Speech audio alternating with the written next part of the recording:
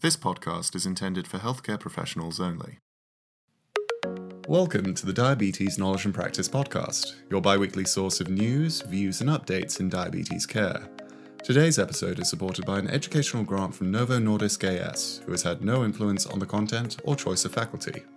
Once again, I'm James Bannister. And I'm Emma Phillips. In today's episode, we're going to focus on early intensive treatment. We'll look at what the guidelines say on this matter, the short and long-term outcomes of early intensive treatment, and the consequences that can occur when treatment escalation is delayed. This week, we'll be speaking to Professor Tina Vilsborg at the Steno Diabetes Center Copenhagen to talk about her experience of implementing early intensive treatment in the clinic. As always, do feel free to skip ahead to this expert interview if you are very familiar with this topic. In the previous episode, we spoke about the importance of individualising targets for people with diabetes. However, once we've set this target, how do we reach it in a timely manner? The EASD-ADA guidelines recommend reviewing people with diabetes every 3 months. Where patients present with an HbA1c that is 17 millimoles per mole or 1.5% or higher from their target, the guidelines say to jump straight to dual therapy. And where patients present at least 22 millimoles per mole or 2% above their target, to initiate with a GLP-1 receptor agonist plus insulin. It's also worth noting that in the 2019 update to the 2018 guidelines published by Buse et al. Last December, the authors now suggest that providers should engage in shared decision-making around initial combination therapy. This was influenced in part due to the Verify trial, which looked at treatment failure in initial treatment regimens. Failure was defined as an HbA1c rising to 53 millimoles per mole or above. This trial found that the initial combination of vildagliptin and metformin led to a lower rate of treatment failure compared to either metformin alone or the sequential addition of metformin and vildagliptin. So why is early intensive treatment recommended? As discussed in the last episode, poor glycemic control is associated with increased risk of cardiovascular disease later in life. In his 2014 review, Merlin Thomas described this effect as metabolic memory, or the legacy effect. He explains that even after glycemic control has been achieved and maintained for many years, it appears hard to undo the damage that was caused during the period where control was not yet established. Essentially, the longer someone is off target, the more at risk they are of developing poorer outcomes later on down the line. So the earlier you can support a person with diabetes in reaching the target, the better. There's a lot of evidence supporting this legacy effect. In March 2019, Nida Letirapong et al. Published the results of their real-world study in diabetes care. The results showed that patients who took over a year to achieve an HbA1c target below 48 millimoles per mole were at significantly increased risk of micro and macrovascular outcomes when compared to those who reached this target within a year.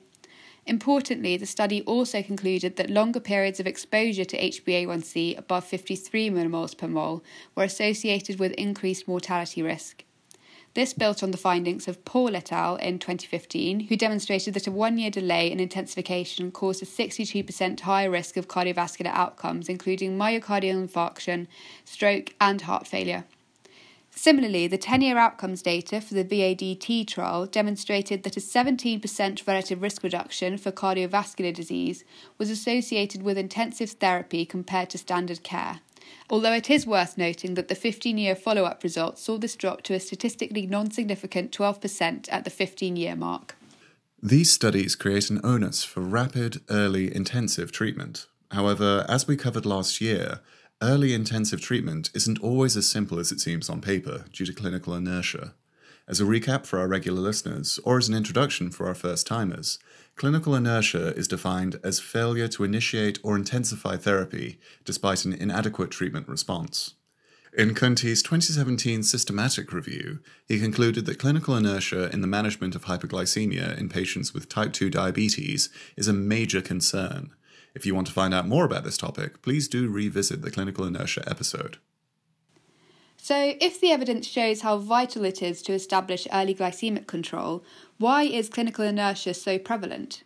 As we covered last year, there can be several causes of clinical inertia. Some patients regard escalation as a failure on their part and prefer to try and establish control through lifestyle changes before introducing further medicine. Others fear injections and/or needles, believing them to be complex and painful. For others, the reluctancy is through concerns surrounding side effects such as weight gain or hypoglycemia. As well as clinical inertia, Kunti attributes non-adherence as a contributing factor for suboptimal glycemic control in clinical practice. So it's key that we work with our patients to overcome their concerns in regard to escalation and remind them of the importance of adherence in order to support them in reaching their individualised targets within a year from diagnosis. So overall, we've discussed how early intensive therapy is key to improving long-term outcomes. But there are barriers that exist that makes what seems simple on paper rather more complex in a clinical setting. Today we're joined by Professor Tina Vilsbol, who is going to speak to us about their experience with early escalation of treatment and offer some tips to ensure success in everyday practice. Thanks for joining us today. So, studies have shown that not establishing glycemic control within 1 year from diagnosis with diabetes can lead to an increase in cardiovascular risk later down the line. In your experience, what barriers exist in the clinic to prevent early glycemic control? Well, first of all, the results we have today, I find really, really interesting. They are great to see, and I'm not really surprised about it because I think that going aggressive early or getting the patients to control as fast as possible after they're diagnosed is really beneficial. Patients are indeed, or most of them, very motivated for getting to target when they're just diagnosed. The barriers that may exist and do exist, I think, in many countries is that many patients do not really understand type 2 diabetes is a serious disease. They might not go to the doctor as the doctor suggests. A lot of the treatment in early diabetes is by the GPs, who are really good, but they also have some limitations in respect to knowing everything from infertility to dementia, and treating type 2 diabetes is just one out of many things. So, and a lot of things have happened within the treatment of type 2 diabetes the recent years, and indeed the last 5 or 6 years. So I think there are, some barriers, both from the healthcare providers, but also to some extent for the patients. If we take the health care providers first, they need to do modern diabetology. They need to be engaged about having the patient sent to a dietitian, do exercise, have a setup where they can actually treat the patient with multiple drugs at an early point. And with respect to the type 2 diabetic patients, they have to understand that type 2 diabetes is actually a dangerous disease, that we have to use a lot of drugs and lifestyle interventions to get the patient to target. And it's not just type 2 diabetes. It is a dangerous disease. And our challenge is that we want to give drugs that, might be expensive in many countries and for many patients, that might actually have some side effects. And that is for a disease that the patients do actually not really feel in everyday life. So yes, I think there are several barriers, but what I use myself in the clinic is to spend a lot of time educating the patients, and I do my very best in also providing all healthcare providers, including the GPs, who are often close to the patients right after they're diagnosed, to understand all the really, evidence-based knowledge we have today, and to use it in the patient, and to not be too reluctant in adding new drugs at an early point of view. And we know by now that if you're a type 2 diabetic patient who has cardiovascular disease, it is extraordinarily important to treat them with especially SGLT2 inhibitors or GLP-1 receptor agonists. The numbers needed to treat are really, really low. So the evidence is there. We just need to implement it to all patients with type 2 diabetes. Thank you so much. And what do you do in the clinic to try and overcome these barriers? Do you have any tips that you can provide to our listeners?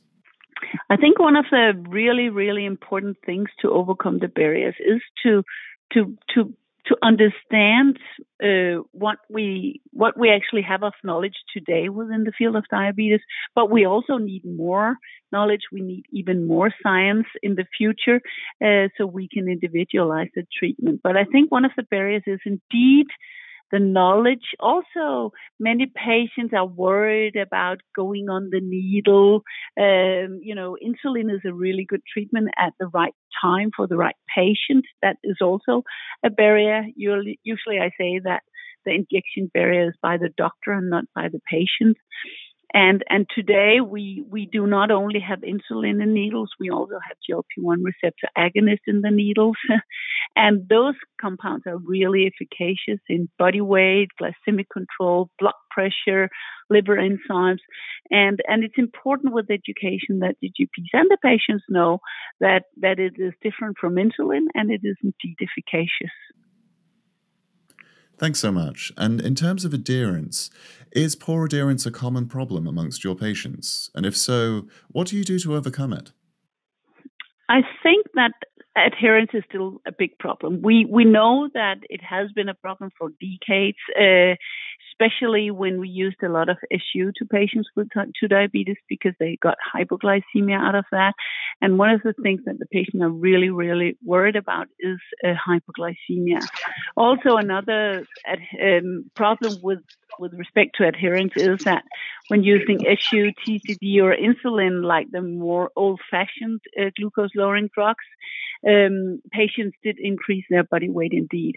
And I think modern diabetology, which indeed does use metformin, SGLT2, and GLP-1s, make actually adherence a smaller problem. If you spend time explaining the patients what or why you want to give these compounds, tell them how they work, then my clear impression is that the adherence, the problems with adherence decline with years because they are so efficacious, not only to, preventing cardiovascular disease or further development of cardiovascular disease, but also in respect to decreasing body weight, decreasing glucose, and many patients can actually see, wow, their LDL cholesterol and their blood pressure also decrease with respect to the GLP-1 receptor agonist. And also with the SGLT2s, patients lose weight, and that is really something that means a lot to our patients with type 2 diabetes. And I'm sure that it will, or it does improve adherence. And we know from studies with both SGLT2s and GLP-1s that the quality of life evaluated by SF36 in big trials actually show that it is correlated to improved quality of life. So I think that's important to amongst many patients, not only my patients, but patients worldwide. Thank you once again. And finally, is the legacy effect something that you discuss with your patients? If so, what level of information do you provide them with? And do you have any tips for our listeners on how to discuss this with their patients? I do indeed think that the legacy effect is important, and it is something that I do discuss with my patients because we have known for a long time that dysglycemia or hyperglycemia is correlated to microvascular complications. And I use that when I explain to patients why we have to screen them from microvascular complications. And I tell them that the better they are in respect to glycemic control, the better life story of their diabetes they will have, at least from an overall interpretation. And now we also have the data from cardiovascular disease, and we've had that from many of the huge trials, the STENO2 trial and the VADT and so on are trials looking into that. And we also know in respect to, for example, body weight, that those who lose a lot of kilos in the beginning, they actually, when you look at 2 or 3 years after their body weight loss, there is a higher chance of those to actually maintain their body weight at a lower level. So yes, I do indeed use a discussion about legacy effect in my patients, and I will. With the recent paper in Diabetes Care, I will indeed have more evidence from a very large trial where it has been evaluated that patients after diagnosis or immediately after diagnosis who get in a good shape that it is important. Then you can say we should diagnose patients with type 2 diabetes as early as possible. And I think that is one of the things that has also changed the last 10 years, that we should help each other to get to have our patients diagnosed as as soon as possible. I spend a lot of time telling my patients to have their children tested if they're obese and so on. So we find the patients with diabetes, treat them as good as possible, as early as possible, to avoid too many side effects. Oh no, not side effects, but complications. Thanks again for all your time. This brings us to the end of today's time. To summarize, guidelines recommend reviewing people with diabetes every 3 months and to consider adding an additional agent if they're not yet on target. Even just 1 year's delay in establishing glycemic control can lead to increased lifetime risk of poor outcomes. So it's essential to work together with patients and provide them with the tools and support they need to achieve individual targets in a timely manner. If you'd like to hear more from us at Diabetes Knowledge and Practice, you can subscribe to the podcast using your favourite app. If you found the episode useful, please leave us a review in Apple Podcasts or tweet us at DKI Practice. Thank you for joining, and we'll see you again to discuss lifestyle interventions and their role in diabetes management.